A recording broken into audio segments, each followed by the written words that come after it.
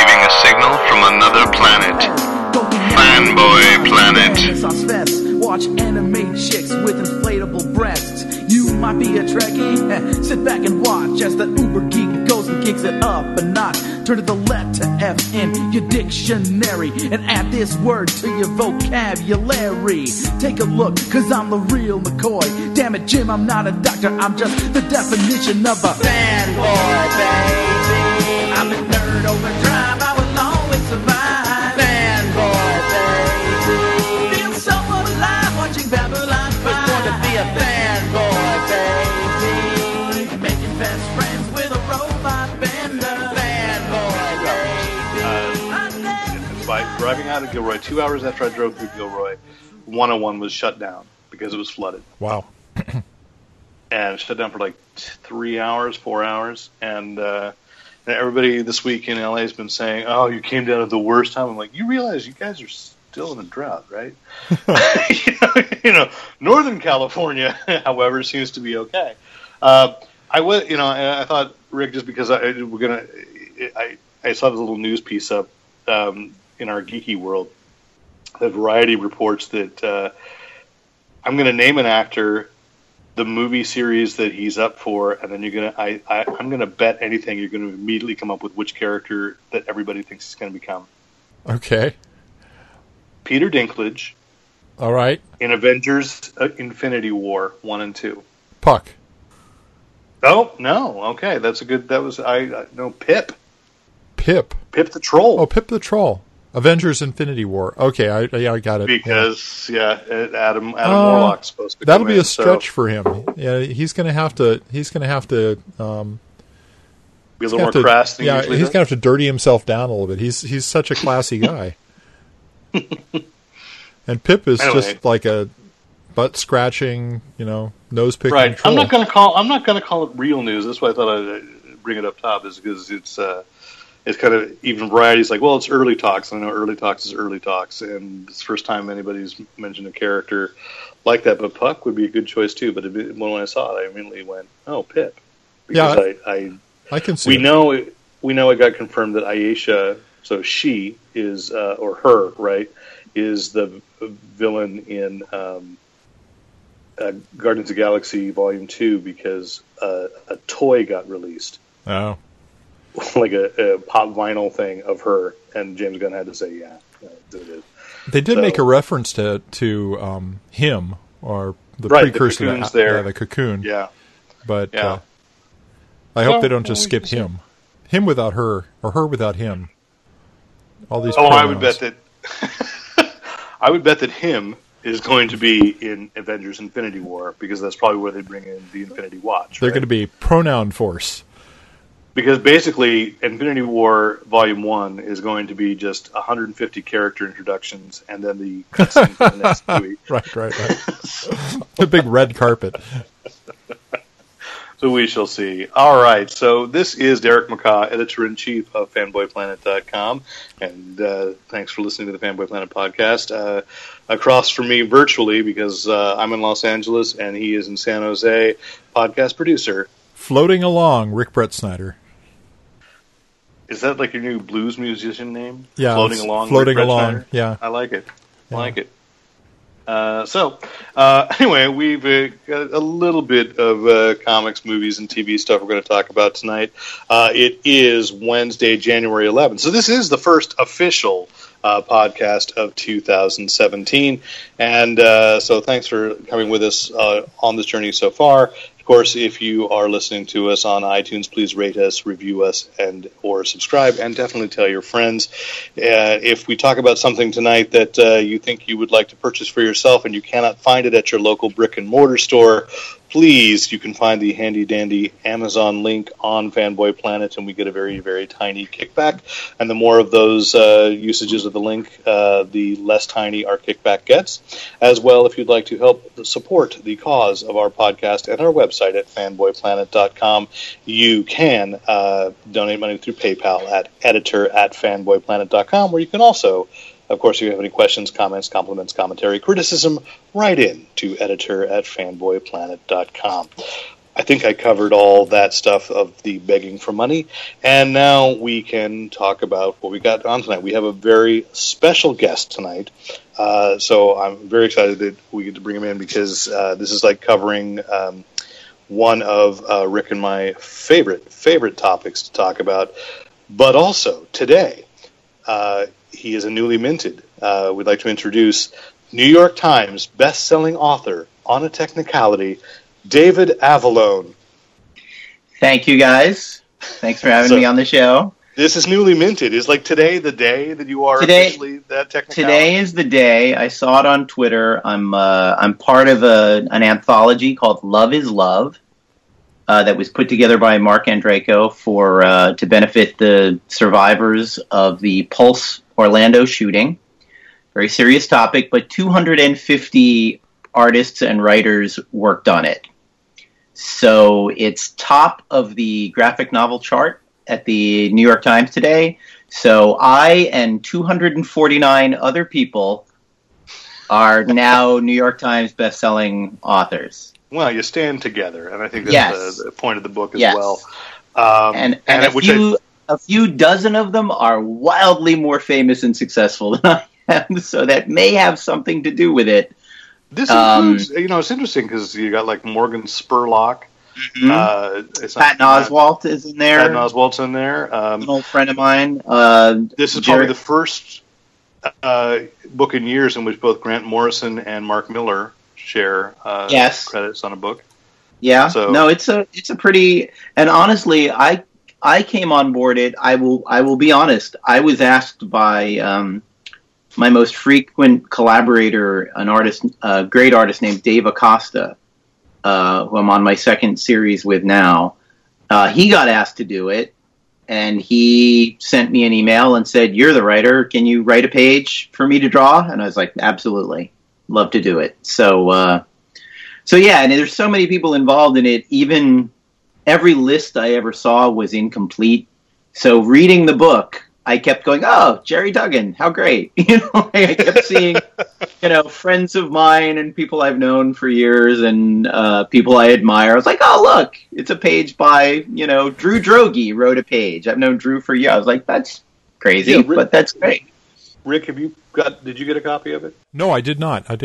Okay, no, because when I went to the comic book store a few weeks ago, I went on a Thursday, and that was my mistake. It was sold out, so I can't tell for sure if I have a first printing. Oh, I do. I found it. I do have a first printing. I was lucky. Well, but I believe it's on to its third. Yeah, it is. The thing that drives the collector market crazy. The first printing actually got to stores after the second printing. Wow. What? Yep. The first printing got held up, and there were, I don't know if it was on a Chinese boat or I don't know what happened that held it up from getting to market, but the first printing that arrived in stores was the second printing that got ordered after the orders were in for the first printing. So that explains how I got a first printing. On the collector market, a lot of them are going crazy because they're like, "Well, but I bought the first one that was available and it doesn't say first printing in it." And the people that actually value this stuff through its least valuable aspect are all pretty upset. Yeah, are all pretty upset that they own second printings of something. But I'm saying we are comic book fans. We can keep it straight in our head that the second printing is virtually the first printing, right? And also must be the more valuable book. Yeah, and also they can always buy another one. I think if you order it from Amazon this week, you probably are still going to get something that's going to say first printing on the inside. Because I bought. They offered us comps, but I'm like, it's a charity thing. That seems kind of goofy to do it for free and then say, "Oh, and where's my $40 worth of comic books?" Yeah. So I bought 4 of them from Amazon like a month ago. It's already it's out of stock on Amazon right now. Oh, well, there you go. Then too late on that first printing, everyone. But you can get the Kindle edition for $9.50. There you go. That's $9.99, right? Yeah. So. Yeah, you whole 40 cents saving. But they had a signing for it at Golden Apple a couple of days ago that I went to, or last week, I guess, last Wednesday. That was very nice, and it was a very informal setup. There wasn't really a table. We were all just kind of standing around, and it got a really great turnout. And I happened to be standing talking to Jamie Rich, Vertigo editor-in-chief, when the fans started assembling. So I don't really have any prominence or name in the comic industry at this moment, but because I was standing next to Jamie, I signed a ton of autographs. So as we say, this week you're a New York Times bestselling author, right? So that was a useful placement. Everyone went, "Oh, did you write something in the book?" Yes, I did. Well, sign my poster. Excellent. It is a great book, and we're being jovial about its success, and we should be. But I'll be honest and say to people. It is a very moving read. It's a tough read. I was tearing up at quite a few of the pages. And all right, it's sort of like reading March. Honestly, John Lewis's memoir of the civil rights movement in graphic novel form is like I have to keep putting it down because I can't. It's a tough read in one sitting, definitely. So give yourself some space, look at the sun, and remember that the message of the book is true. But some really beautiful stuff, and I really liked your page with Dave as well. So Thank you. Let's get. And I should say for Rick, what I was going to say is what you'd be intrigued is there's actually a page written and drawn by Jonathan Hickman. Yeah. And I've never seen Hickman do art, so it's interesting. It's a very Hickman-esque page. But and that's what one of the things I found really cool about this book is there's some very mainstream stuff. It's a co-production between DC and IDW, but there are characters. Kevin Keller is there from Archie Comics, and there are a few others that I wasn't super familiar with. But Patton Oswalt? That's okay. Yeah, Patton Oswalt. Patton wrote a page. But as far as characters, there's a character from The Spirit. A book that I haven't read, but I've been hearing great things about Southern Bastards. Paul Dini and Bill Morrison contributed a Harley Quinn Poison Ivy page. Yeah. And it goes from being fun to being very personal, and it's an amazing. If you look at if you look at the thanks and dedication page, I think there's a special thanks in there to Nick Barucci, who's technically my boss at Dynamite, and I think Dynamite's doing The Spirit now. So even though IDW and DC published it, I'm sure the art. And I'm sorry, I don't remember who did The Spirit page. I don't think it was Matt Wagner, or no, maybe it was Matt Wagner. I think probably someone asked Matt to do it. Matt said, "I want to do The Spirit," and Nick said, "Sure, fine." Called the licensor up and got the permission or whatever. Called up the Will Eisner's people. But yeah, it's interesting. I mean, of course, those of us who aren't Matt Wagner were told your page must not include any copyrighted characters. we were given very strict instructions to stay away from that stuff. But that's fine. You've got your second T-shirt at Comic-Con. Yeah, those of us who aren't Matt Wagner.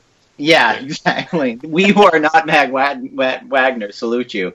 I love Matt Wagner. I'm a huge fan of his, but yeah, and look, that's fine. I frankly, me personally, I wouldn't have wanted to write a page of, and here's the Shadow. The Shadow kills people with guns all the time. I don't think I want to write the Shadow's reflections on Orlando. I think that would be kind of gross. So, and people chose to do things that were sort of like that, but I actually felt kind of relieved that no one said, okay, let's have the Green Hornet's thoughts on a nightclub shooting. That would have made me uncomfortable, I think. Yeah. So let's talk about your work for your boss, Nick Barucci, at Dynamite, because the last time you and I spoke, if we can call this, semi-professionally, was about the Shadow, the Twilight Zone, or wait, it's the other way around, right? The Twilight Zone. The Shadow, yeah. And how we were, and you were gracious enough to actually just a couple of weeks ago let me run a blog post of yours about the the Nazi summer camp, Right. the research that had been there, and so again, thank you for that. But there you are, falling in with the pulp heroes, and I knew you had been a great fan of The Shadow, and I'll assume as anybody who even just dabbles at writing is a fan of the Twilight Zone, right? Oh yeah. So yeah, that was that assignment was so nailing the story for that, and the pitch was so trying to think of the best word. It was so all-consuming that I was writing the second issue before I allowed myself, before I had the conscious fan thought of, oh my God, I'm writing the Twilight Zone and The Shadow, which in many ways are like that. I think I wrote something about this before, but that's the alpha and the omega of my influences as a writer. I've had a lot of influences as a writer, but if you had to come up with, well, what kind of writing influenced you when you write excitement and adventure and thrills, it would be The Shadow. It would be Walt Gibson. And what influenced you writing things that are thoughtful and personal and socially conscious, that would be Rod Serling, socially conscious. So it's kind of a funny, again, I have other influences, lots of them, but those two are so like the two categories I am most interested in. And to be told to put them together, like I said, I was in the middle of the second issue when I went, my God, what a privilege this is to be able to work in both of these fields. And particularly as a huge fan of Rod Serling, I approach this stuff a lot of times when I'm given these assignments as a fan, in the sense that, what do I want to read? What do I want to see? How would I... And as a Twilight Zone fan, reading a Twilight Zone comic book where you've been told that the parameters are, well, you can't use Rod Serling visually, you can't use any story or iconographic elements from the show except the title itself. And Francesco Francavilla, who did the beautiful covers, got to use the imagery from the opening credits. But that's it. So what else makes up a Twilight Zone story? And one of the things that I came up with to make it feel like the Twilight Zone is every issue starts and ends with a Rod Serling-esque narration. And that's a tricky... I hope I nailed it. I tried very, very hard. It's tricky to not sound like a parody. You have to not say submitted for your approval. You can't do it. Because, come on. I did that in the solicits because I like to keep my solicits funny. Submitted for your approval. But I tried to write in the style that was recognizably Rod Serling. And I got a lot of the reaction from fans that at least I saw online. People very nicely said, wow, you could really hear Rod Serling's voice saying these things.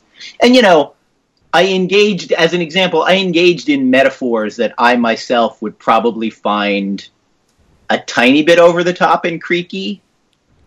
But in that style, writing in that voice, they work.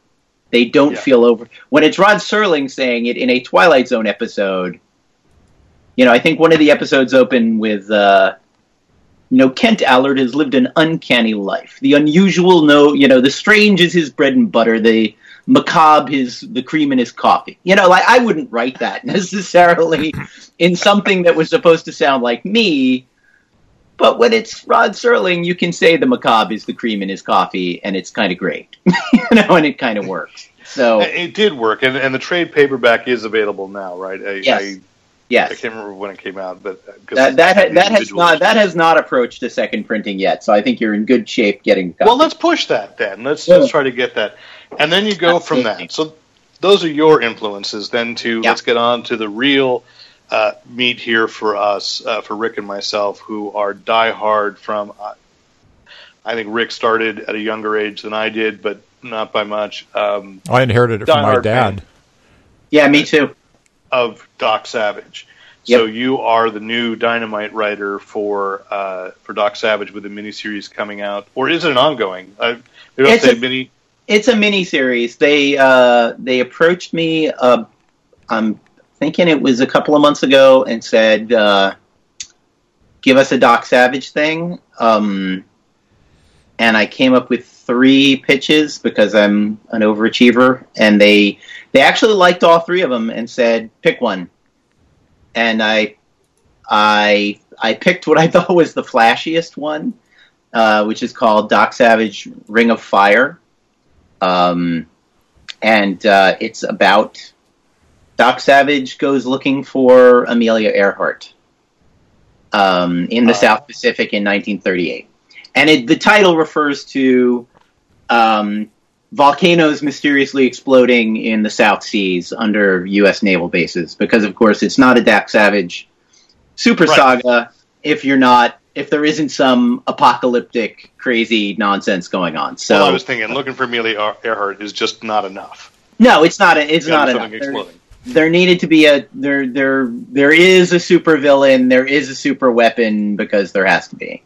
And I'm very happy with it. The art I was looking at the first few pages of issue 2 today, and it looks fantastic. And issue 1 comes out in, I want to say, mid-March. I think we hit the stands on March 17th or something like that. I think that's it. I think that's what I saw you post earlier. And that art is, of course, again by Dave Acosta, who worked with you in Love is Love and The Twilight Zone: The Shadow. And you said this is taking place in 1938. So the thing that Dynamite has established is this multi-generational Doc Savage thing. You're staying strictly in classic Doc. Yeah. I asked about that. I sort of, when they said Doc Savage, I said, what are my parameters? Where do you want me to go with it? And Joe Ryban, who's the editor-in-chief over there, the senior editor, is great, and he always kind of says, what do you want to do? How would you like to do it? And I like very much what Chris Robertson did to bring it into the 21st century. I thought I actually reread those issues before I got started just to see if there was anything I wanted to, do with those ideas. But, part of me thinks that I want to pick up a Doc Savage comic book I kind of want to see him in 1938 at the height of his powers, surrounded by the Five. I'm a huge fan of Pat Savage, so Pat is going to be in everything I ever do with Doc Savage because I adore her. And also, 6 white dudes is not the most diverse action-adventure team anyone has ever devised. So at the very least, I get to have Pat there, who I think is a very interestingly written character, even in the original Lester Dent. I think there's a lot to her. I mean, and it might be that I'm reading them from a modern perspective, though I did read them when I was a kid. But for all that Doc and his associates are like, stay out of this, kid, you're just a girl, she doesn't really behave like that. They really come off like they're wrong about her. They sort of always grudgingly have to accept that she's really smart and tough and resourceful, and they're kind of stuck with that. None of them are happy about it, particularly. But I think it's interesting that Chris Robertson did that too. Is that Pat's the only other one who's almost immortal? Yeah. And because she is the character that stays. And Rick and I have talked about this before, and I think Rick might know more about Lester Dent. As far as the scholarship goes, but sometimes I go back to these stories and think Dent was really, for all that he was writing very stereotypical stuff too, there was something very ahead of its time with Doc Savage, with Justice Incorporated too, or can we say the Avenger? With Josh and Rosabelle, and my thing is a realization, and Brian Azzarello picked that up when DC had it, was that Doc is black. The thought of that bronzed by the many suns, it's like, well, you couldn't really say that. You wouldn't have sold that book in 1933. Right.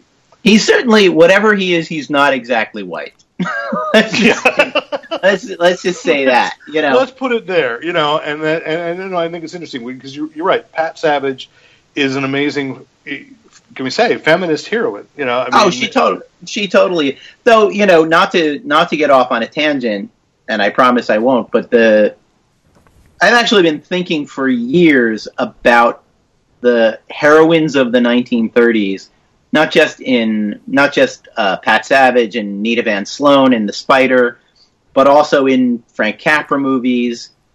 I feel like, in a weird way, women in 1930s culture were almost allowed to, I feel like there was less of a reaction in some ways. There wasn't a small vocal group of trolls hating on women Ghostbusters in the 1930s. They didn't have an internet. Right. I think that tie a note to a pigeon's leg and hope that someone else picked it up. No, that's absolutely true. But I feel like it's there was only one woman in every single adventure movie, but those women in the 30s were kind of plucky and great in a way that they then sort of weren't by the time you got to the 50s. It's something I'm always fascinated by, the fact that King Kong has been made a couple of times, and in each version the characters are actually less psychologically complex than they are in the 1933 original. And I don't know why that is. In an attempt to make you know why. Well, a lot of it has to do with talent. But anyway, not to get off on that, but so Pat in the original novels is great. You don't have to really modernize her in any way. And I made her very central to this story, in that the opening, this isn't a spoiler because it's literally the first page, the story opens with Pat having a nightmare that involves Amelia Earhart, and we reveal that they were very close friends. So she's sort of the one that kicks the adventure off. And in the pulps, it is canon that Pat was a flyer. Yeah. Supposedly Monk teaches her how to fly, and Doc is pretty pissed off about that. So I posit if she was a lady aviator in the 1930s, she was probably a member of Amelia Earhart's organization, which is called the 99, which was an organization of female flyers. And if such, who wouldn't be pal? Those two women would absolutely adore each other. Absolutely. And now we did touch on, I'm the only one of the three of us that came to Doc Savage just from being at PW Super and getting drawn in by the Devil Genghis. Because you two, it was both passed on by your fathers. And so let's talk about this. David, you're the second generation pulp writer, essentially. And so, let's talk about that connection with Doc Savage. What held it to your father, Michael Avallone, who was a pulp writer of the 60s and creator of Ed Noon. He starts in 1953 and with a detective character. I don't know that he particularly. I mean, his very first published story, I should say, was Weird Tales. In 53, he got a short story published in Weird Tales, so his first sale was to a horror sci-fi pulp. But honestly, he was trying to write serious novels and not doing great. And then in 1953, he literally just looked at what was selling in the market and went, screw it, I'll write a detective novel. How hard could that be? And, 37 of those were later. I guess it wasn't that hard. And it's similar to, I think everybody who writes that kind of thing, you write enough of them, there's plenty of thoughtful autobiographical stuff in the Ed Noon novels, in the detective novels. I think if you're interested in writing serious novels and nobody buys your serious novels, you end up writing serious novels disguised as genre. If you look at Philip K. Dick, the early part of his career, half of what he's writing are pretty cheesy sci-fi novels, and the other half are actually pretty terrible, quote-unquote, serious literature. And he only becomes a great novelist when he goes, you know what? How about I put robots in my serious literature, and maybe that'll be a thing that'll be good. And all of his best novels, pretty much, are from the period. I noticed this for the first time. There's a book of his called We Can Build You. And if you read We Can Build You, the front cover tells you, oh, this is a book about a man who makes robot replicas of Abraham Lincoln. If you read the book, it's about a man who falls in love with his business partner's 14-year-old daughter. And when I finished it, I was like, that was just Lolita with a robot in it. Like, why was there... I'm not entirely sure why there was robots in it, but he clearly wanted to write that story, and no one would buy his Lolita ripoff. So I'll give it a robot Abraham Lincoln. So... that makes everything better. It's just we all meld our obsessions with our adventure stories, I think is what I'm coming down to.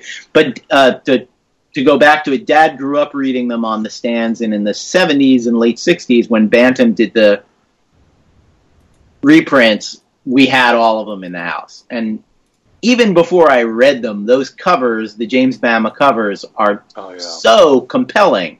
And Dent, like Ian Fleming, like I'll even say my father, had a great grasp of titles. He really knew how to give you a title where you go, wow, what the hell is that? Even before I had read any of them, I probably could have recited off the top of my head a dozen Doc Savage titles because they're so memorable. So which one was your favorite if you had to pick one? I've been rereading them, and I think that's muddied the water on reading them as a kid. And I also say, if I tell you which one I like the most, I'm going to give away a plot element in Ring of Fire. Ring of Fire. Let's just say I really like the Fortress of Solitude and move on. And not let people linger too long on wondering what that means for Ring of Fire. But yeah, I like that one. I like Resurrection Day. That's my favorite. Great. Death in Silver is great, and some elements from Death in Silver show up in this.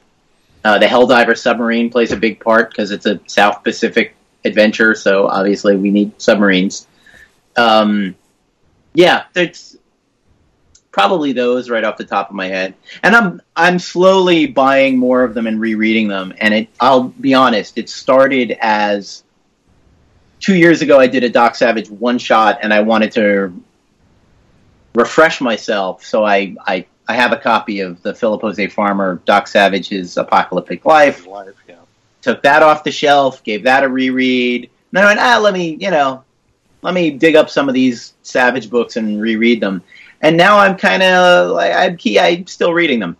So it started as a research thing, and the same thing with the Shadow. When I got the Shadow assignment, I started rereading old Shadows, and they kind of hold up more than I expected them to. Yeah. They're still compelling act. Every once in a while, and they definitely read. And honestly, some of my dad's stuff reads the same way because they were written under the same time constraints. They read like quickly written first drafts. You hit stuff where you go, yeah, you just waved yourself past some plot holes there. Good for you, But they're tremendously entertaining.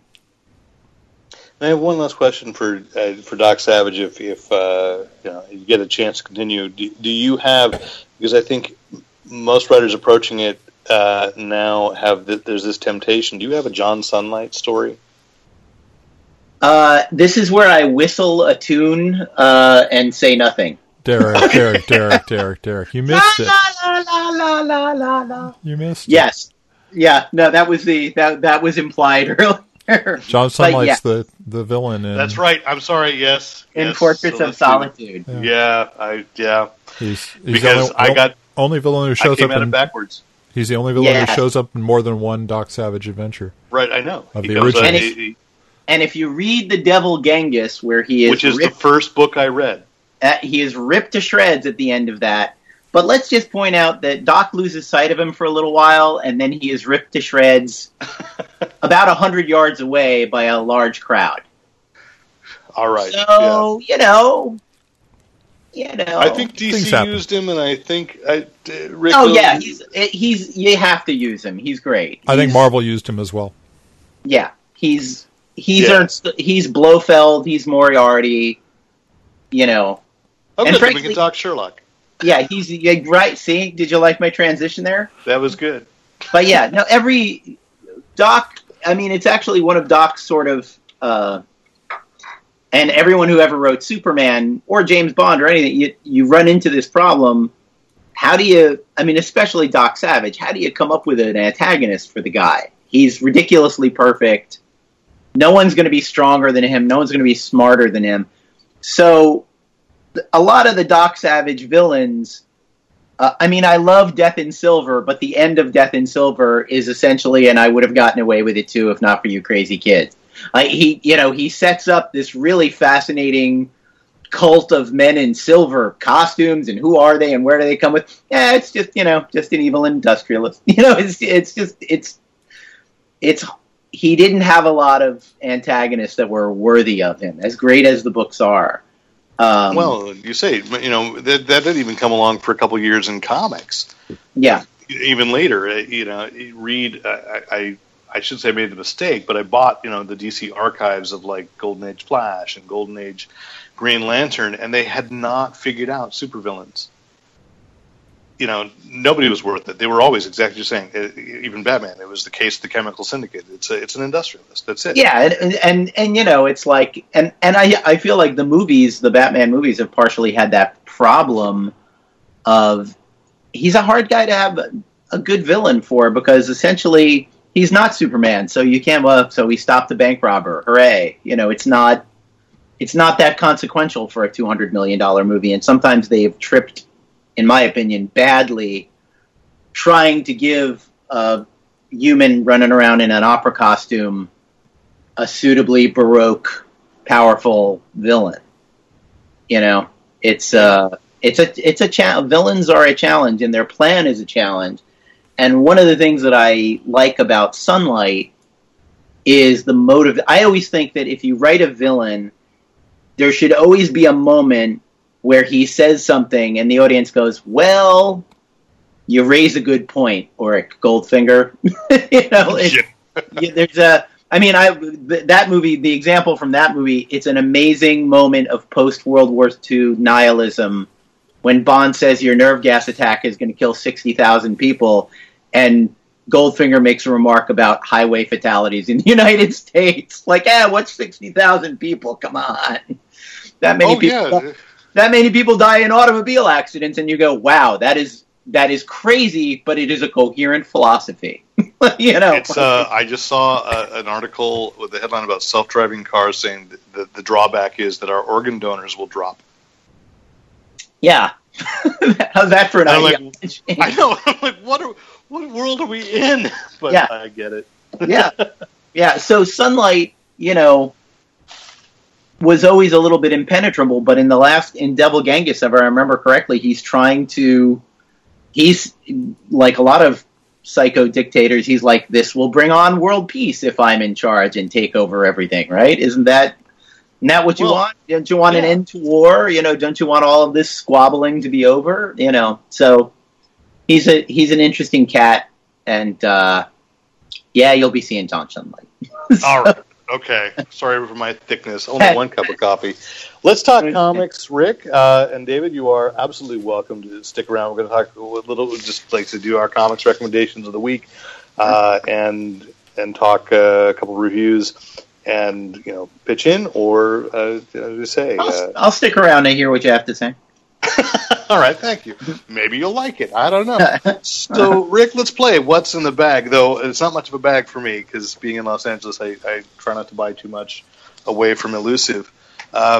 What's your recommendations? And I'll say you can go back 2 or 3 weeks if you have to, because it's been... Oh, really? I would have, but last time I did that, you scolded me. So, well, I'm scolding you for the opposite. Oh. You're married. You know how that goes. Go. We're not married, though. Please. Okay. So my first one this week is probably one we've discussed. We've talked about the fact that it's coming out. This week we got Felix Leiter from Dynamite. There we go. The offshoot of the James Bond. Strictly coincidence that we have a Dynamite writer on the show this week. Strictly coincidental. And is that James Robinson? It is James Robinson writing it. And it's Derek. James is an old friend of mine. He's great. He's a great guy. We love James. We don't see him near enough. The thing about this, as Derek pointed out on the website, is that Robinson is and when he's done with this, he's going to go off and do Nick Fury.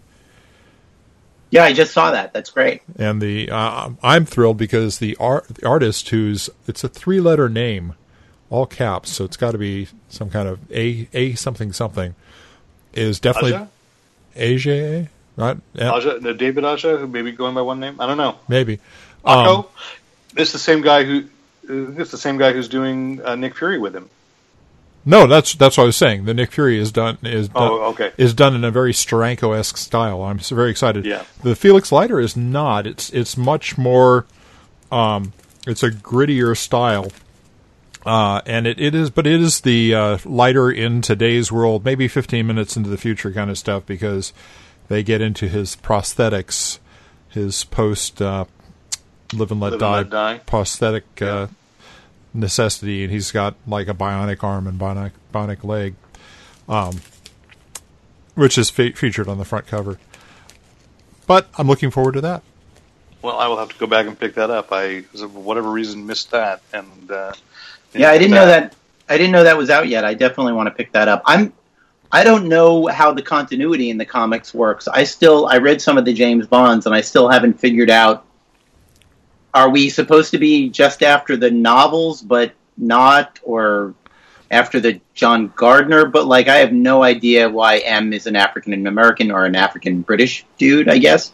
Moneypenny seems to be the Moneypenny from the current movie series. And when did Live and Let Die take place that Felix Leiter get his arm and leg eaten? Yeah. Because that hasn't happened to Jeffrey Wright yet. You know? And Jeffrey Wright is definitely not a tall, sandy-haired, blonde dude. No. Like the dude from the novels, which is the character in the James Robinson one. So it's interesting. I think this is just like a sort of a consistent characterization thing that they're sticking to. I don't think they've made any kind of effort to fit it in anywhere in the prior works. They've just kind of like modernized. It's almost like what Gardner did when he brought it up. Or actually not. It's not Gardner. Who was the one who came after Gardner? I can't remember. I stopped. He's the guy who wrote The Bedside Reader, and I know him. I've met him a number of times. Anyway. Bruce J. Rubin? Nope. Oh no, The Bedside Reader. Yeah. And he also wrote the role playing game. He wrote a couple of the source books for the role playing game. They came out. And I'm dying, not being able to. I'm trying to stimulate my brain and figure it out, but it's not working. I understand. Well, then I'm going to come right back to you because we've already talked about my first recommendation, which is to take a shot at getting Love is Love. Aside from just we've talked about it extensively, but it is again a beautiful book and serving a great cause. I do love that. When all proceeds from the book go to the victims, survivors, and their families. Again, I stress this is a beautiful, beautiful book. So I'm throwing it back over to you, Rick. Okay, so my second book, I've got 3 comics and a plus one. So I'm going to just go through the comics first. So the second one is Steve Rogers' Captain America #9, which I think has the controversy worn off on this book now. Because no one's talking about it. No one's talking about it. Good. That's too bad because it's like one of the best Captain America runs in quite a while. Because of... Well, my son did mention it. My son did mention that he was still concerned that Captain America was evil. Oh, okay. Well, Captain America is not necessarily evil. When you read the story, he's just had his perspective switched by the cosmic cube. And without no spoilers, I'm just saying if you're not reading this book, we're into nine issues of it now, but it's really an evolving story and a nice twist on the master plan of the villain going awry in ways he couldn't have possibly figured out. And it's going to lead into Secret Empire, their next big crossover. Ah, okay. I didn't know that. Now, wasn't Secret Empire the Jack Kirby thing in the 70s that led to Richard Nixon shooting himself in the face? Yes. Which is maybe my favorite Captain America moment ever. The time that he made Richard Nixon shoot himself in the face in the Oval Office. Do you know that story, Rick? Yeah. Again. I do. I do remember that. Well, It was same era as Swamp Thing fighting a bunch of cultists who all look like Richard Nixon. Yeah. It is kind of a fascinating historical... It is a fascinating historical footnote if they're redoing the Secret Empire story now. Yes. Like, not to get political, let me just say that and we can move on. Yes, let's move on right after we say not to get political. Yeah, but it's, the last time they did that story was during Watergate. Yeah. Right. And now it's just Waterygate. So there we go. I'm sorry, but I've been challenged. So my second recommendation is, and I got to remember the title, is a graphic novel adaptation of one of my favorite science fiction novels, Kindred by Octavia Butler. Yes, saw that on the stands today. Although I shouldn't say on the stands, on a shelf. It's a hefty book. It's $25. It's from Abrams Press, but it's a work. It's a novel that was very much ahead of its time. It's a very challenging work, and I'm really looking forward to reading the graphic novel adaptation of it. Rick, are you familiar with Kindred? I haven't read the book. No. No, it's about I think it took place in the 70s because I think she published it in the early 80s. About a woman in a black woman in Los Angeles in the 70s whose white ancestor, every time he faces a danger, is starting in like the late, maybe early 1800s, every time he faces danger that would have killed him, she gets pulled back into time to save his life. Oh. And then gets stuck for years at a time in the South, pre-Civil War. And it's a very, very challenging novel about just preconceptions about why weren't more people, why weren't more slaves revolting? Why was this society allowed to flourish? And it's very interesting coming from Butler, who herself was black and a lesbian. So her work is very, very challenging in people's notions of diversity. And unfortunately, she passed away a few years ago, way too young. But really tremendous writer. So really, it's great if more people pick this book up because of a graphic novel adaptation. I'm all for it, and I highly recommend that people read it. And who's the artist on it? I don't have that name because I had to leave it on the shelf today because I tried to keep my budget, but I'm going to be ordering it and pulling it later. So it's kind of a little bit of a cartoony look to it, but still very it's a hefty book and decent looking art. So that's my recommendation. Third on yours, Rick? I was just looking up the artist on that, but John Jennings is the art. John Jennings. Okay, good. Thank you. So, all right, my third book, and this is a risky recommendation because even though the first 5 issues of this were just incredible, the 6th is obviously taking a big turn, and that is All-Star Batman number 6. We finished the Batman and Two-Face road trip storyline from All-Star Batman 1 through 5, which was just phenomenal. JR doing the artwork on it, and we got that gave us a new and kind of twisty interpretation of Two-Face, where there's actually a cooperation going on between the two personas inside his head. And now this is leading into Ends of the Earth, which is what Batman villain would you put Batman fighting at the Arctic Circle, in the Arctic Circle? I'd assume Ra's al Ghul. No, you'd assume wrong because you would obviously put Mr. Freeze. Freeze. Mr. Freeze. Freeze. Exactly. Mr. Freeze. There, we got it. The artwork is very. It's oddly enough. Oh hell no! I'd make him fight John Sunlight. Okay, I was just gonna say John Sunlight is who Batman should fight. And he fights him for 6 months straight because there's no sundown. Right. There you go. Yeah. So this this All-Star Batman though has been a really good book, and it's still Scott Snyder, and there's a backup story in it on the new sidekick Duke, who is getting his origin in there. The changing of the concept. Yeah. Scott Snyder, by the way, also has a page in Love is Love. Yeah. So great story there.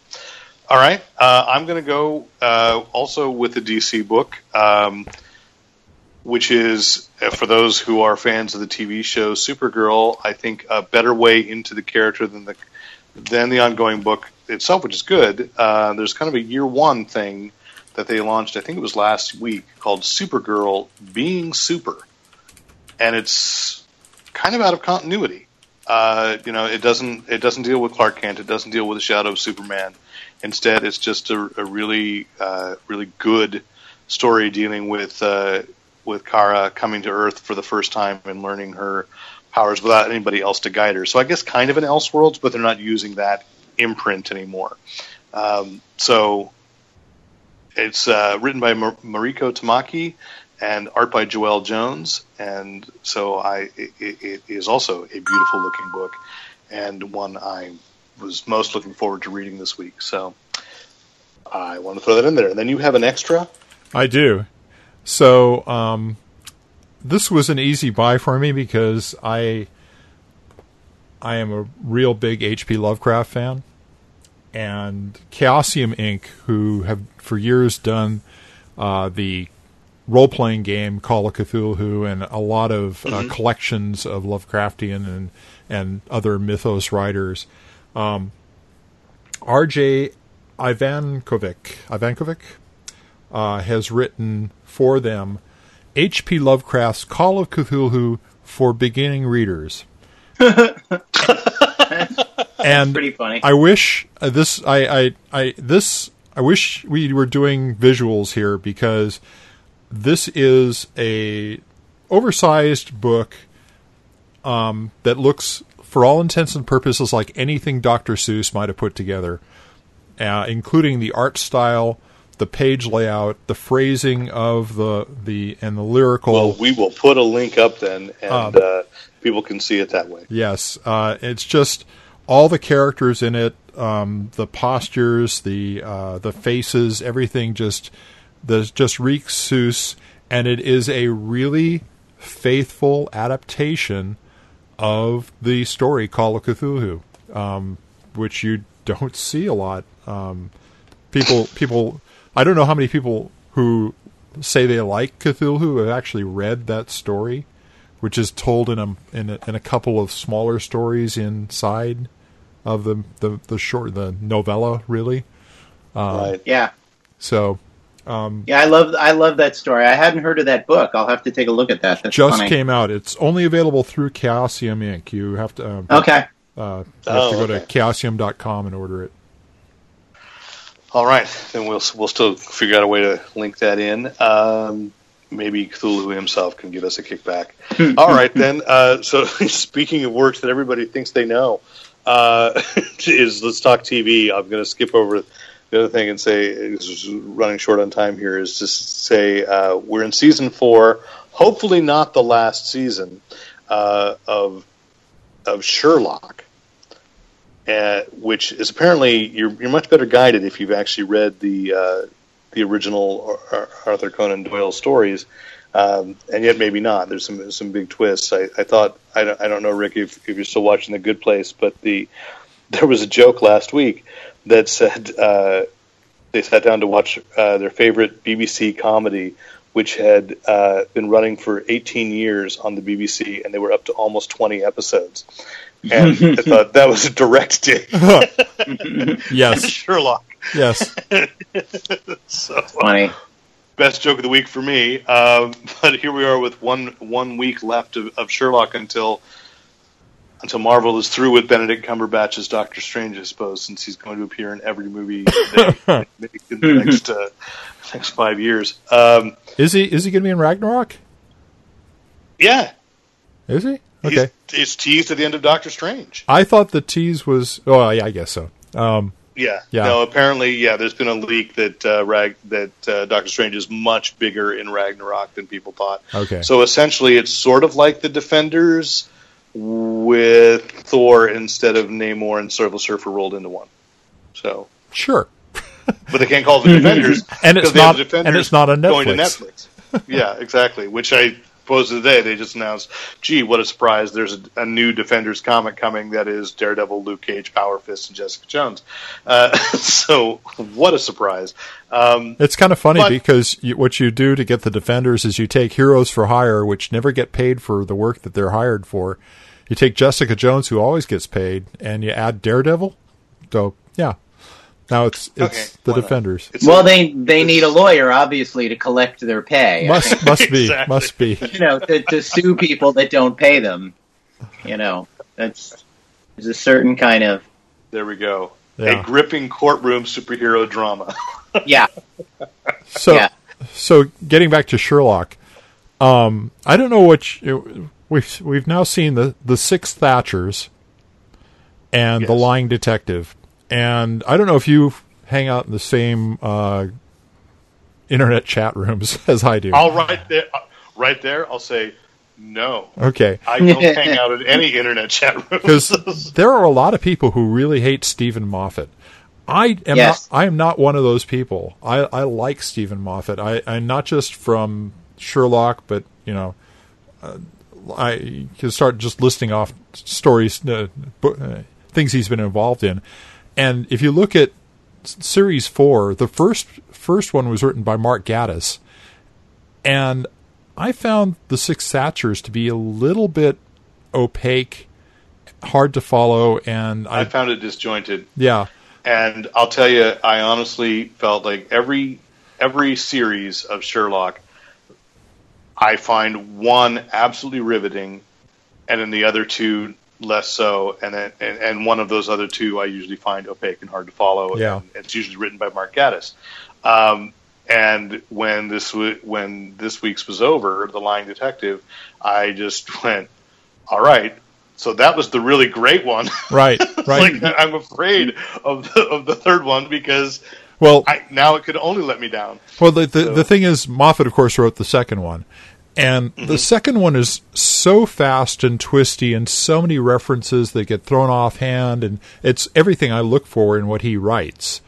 But if you don't have the patience my wife has trouble with British shows because she has trouble with the accent. She doesn't always catch what the words are, and she doesn't always know what the slang terms are, the colloquialisms or whatever. And I think that's probably a lot of people get into that kind of a reaction, and Moffat is unapologetic in just throwing that stuff out really fast. The offhand references to different things about candy or whatever. But if you examine The Lying Detective, it's brilliant in the way that it's layered and foreshadowed, and just even what Mycroft said, no, we don't have another brother, Right. Right. And although there's another clue, which is you always stop with 3. Yes. So there might the rule be of three's idea. Yeah. Or there might be another sister as well. So it's there's another clue there. But yeah. And remember that I called it at the end of the Six Thatchers that the girl on the bus was an uncredited character, even though she had a line, which for me that immediately said this is not what it appears to be. This is somebody who is more significant than. Her hair was too red, but she still fooled me. My wife's hair is too red too, and she fools me all the time. I know. Yeah. This is a problem I always have with things where people are. John Watson is not Sherlock Holmes and he's not James Bond, but I'm not a member of any intelligence agency, or I am not a private detective. Shocking to discover, but when I find it really easy picking up a member of the opposite sex in public, I wonder what the hell they're after and who they really represent. So I'm always kind of amazed when a guy who's been around spies, whose wife turned out to be an assassin. You know, if I was John Watson and a pretty girl smiled at me on the bus, my first question would be, who are you working for? And my second question is this worth the assassination attempt by my wife? Exactly. And there's that. But you know what I mean? It's just that thing of like... by the way, it's not an attempt. It would be successful. Mary was that good. Shouldn't you people be just a tiny bit more suspicious? That said, though, I was impressed with the same actress playing the three parts. I didn't spot it. Oh, jeez, yeah. I started to spot it about a minute before it was revealed. I started going, wait a minute. That one suffered for me a tiny bit from for want of a better word, I'll call it the Skyfall problem of the villain's plan required a few too many things that were way the hell out of their control. Which villain? Any more than Sherlock being able to predict 2 weeks ahead of time where everyone was going to be? No, that it makes more sense than that. Yeah. To a degree. But you have the two sets of secret motivations going on. You have Sherlock behaving a certain way because he's seen the video and he has to save John Watson. And then you have the sister manipulating. Yeah, there's just a little, and also he didn't recognize his own sister. Then there's that. Yeah, well, he was high. I get that, but I feel like there's an it's sort of, it's also, I think there's a little blinkered sexism on the part of the writers, just like we don't know what was really in George Lucas's head, but the fact that he can Darth Vader can detect Luke Skywalker's presence in a spaceship 300 yards away from him, probing his own daughter's mind, he doesn't go, this kid's special in some way. Doesn't even cross his mind for a second. Well, because I don't think that, there you go. It was funny because I was having to just revisit A New Hope from the perspective of 1977. Yeah. And as I keep arguing with people, don't be fooled. Lucas had no plan or intention for Luke and Leia to be brother and sister in that first movie. Right. He added but he's given so many interviews in which he's contradicted himself, and it's always there. No, I do give him that Darth Vader was Luke Skywalker's father. I think he had that much planned, if only Vader being a word hiding in plain sight, that's a foreign word for father. And I would still argue he must have whispered something in Alec Guinness's ear, because the way he words and describes the death of Luke's father, he's definitely hiding something. This is a week that I've discovered to my absolute fault as a geek, is that I don't have a copy of A New Hope at all, and I need to get one. Wow. Desperately and rewatch. I lost those in the divorce. So now I need to get new ones. But I want to point out for The Lying Detective, for those who were distracted by Toby Jones's references to H.H. Holmes, there is a great comic book explanation of H.H. Holmes, really? Treasury of Victorian Murder. Oh, sure. Rick Geary. Yeah, has done that. But also, I mean, do I feel like, is there something wrong with me that as soon as he said, like H.H. Holmes, I went, oh, yes, I know exactly. And I got to back away from being enthusiastic about how I know who that is. But in the great kind of, I guess it's a nonfiction work, The Devil in the White City. Yeah, that's one of my wife's favorite books, and she loves I love that book. She loves Rick Geary. The one thing we always pick up at Comic-Con, we always stop by Rick Geary's booth and buy the latest, whatever he's done recently that we don't have, because she just loves that stuff. But yeah, the one thing about Toby Jones that I found interesting, I was like, I found the teeth and the accent really like a strong, weird choice until I realized he was Jimmy Savile. Oh, I didn't even piece that. Yeah, I was so like, what? Toby Jones doesn't need to put funny teeth in and do a weird fucked up music hall comedian accent. to play this part. It's actually incongruous with the part as written. Like he should be a smoother guy, shouldn't he? He should be Chuck Woolery, right? I mean, it's a different, but it's Jimmy Savile. It's, you know. I'm so glad you stuck around to have this conversation. Thank you. I would not have pieced that, you know, because I've only seen the photos. I've never watched a video of that of Jimmy Savile. So, you know, yeah, it's kind of a creepy. Made it even creepier. Yeah. Well, that was enough for me. I was distracted to the point where I was like, oh, so he's molesting kids. That's what the story is going to be. It's like, no, he's a murderer, but, you know. For those listening who don't know who Jimmy Savile is, he was a BBC presenter, famed. Beloved. Beloved, absolutely. And he did a lot of charity Top work of with the children's Pops. hospitals. Top of the Pops. And it turned out posthumously that his work with the children's hospitals was so that he could molest disabled children. Oh, man. And the hospital, too, right? Yeah. And he was being, you know, the thing is that, you know, the unnecessary sci-fi element in the Lying Detective, Jimmy Savile got covered for by people who were not being drugged, who had heard the confession and were, you know, like the BBC covered up for him for years, fully knowing his crimes, and none of them had to be fed a forgetfulness drug.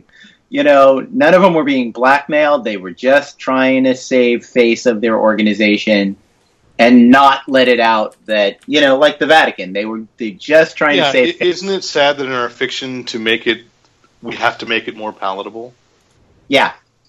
You know, and say, okay, they were drugged. You know, there's some kind of element there. He's evil. And the then real, talks about the complicitness. The real story of the supervillain TV host is actually too disgusting and evil for an audience to believe. Wow. From the guy who writes Doctor Who. Yeah. Yeah, right. Well, in another vein, they did so many quick flash shots of Toby Jones that I kept on seeing Arnim Zola. Yeah, I had that moment too. Sure. It's hard not to. Come back. Yeah. And also supervillain Truman Capote, who he also played. Well, Lionel Twain. Exactly. We're just going all over the pulp here. Yeah. All right. I think we should end there. I thank you so much, David, for coming on tonight and talking about comics and geekery with us. Oh, my pleasure. So excited for Doc Savage. I'll let you know when I can announce the thing that I can announce. And I'll come back on and talk about it. What a cliffhanger. All right. Excellent. So anyway, thank you all for downloading the Fanboy Planet podcast. And of course, if you have any questions, comments, compliments, commentary, criticism, write in to editor@fanboyplanet.com. I'm Derek McCaw. I'm David Avallone. And I'm Rick Brett Snyder, reminding you to use your powers, only for good. I'll never give up and I'll never surrender.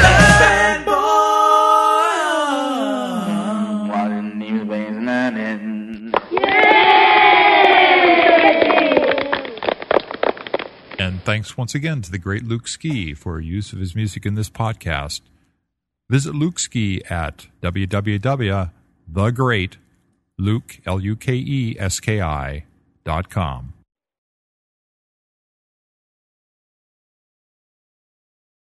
Use your powers, only for good. Somehow we'll all add up. Yeah, we'll see. And I apologize. You know, David, I have been leaving the E off when I pronounce your name. I blame Sylvester Stallone, who pronounces his name wrong, and therefore encourages the entire world to pronounce my name wrong. But that's fine. All right. I will do it correctly from here on out. Okay. Thanks so much. Oh, my pleasure, guys. Thank you, David. Thank you. All right. All right. Good night. Good night. Good night.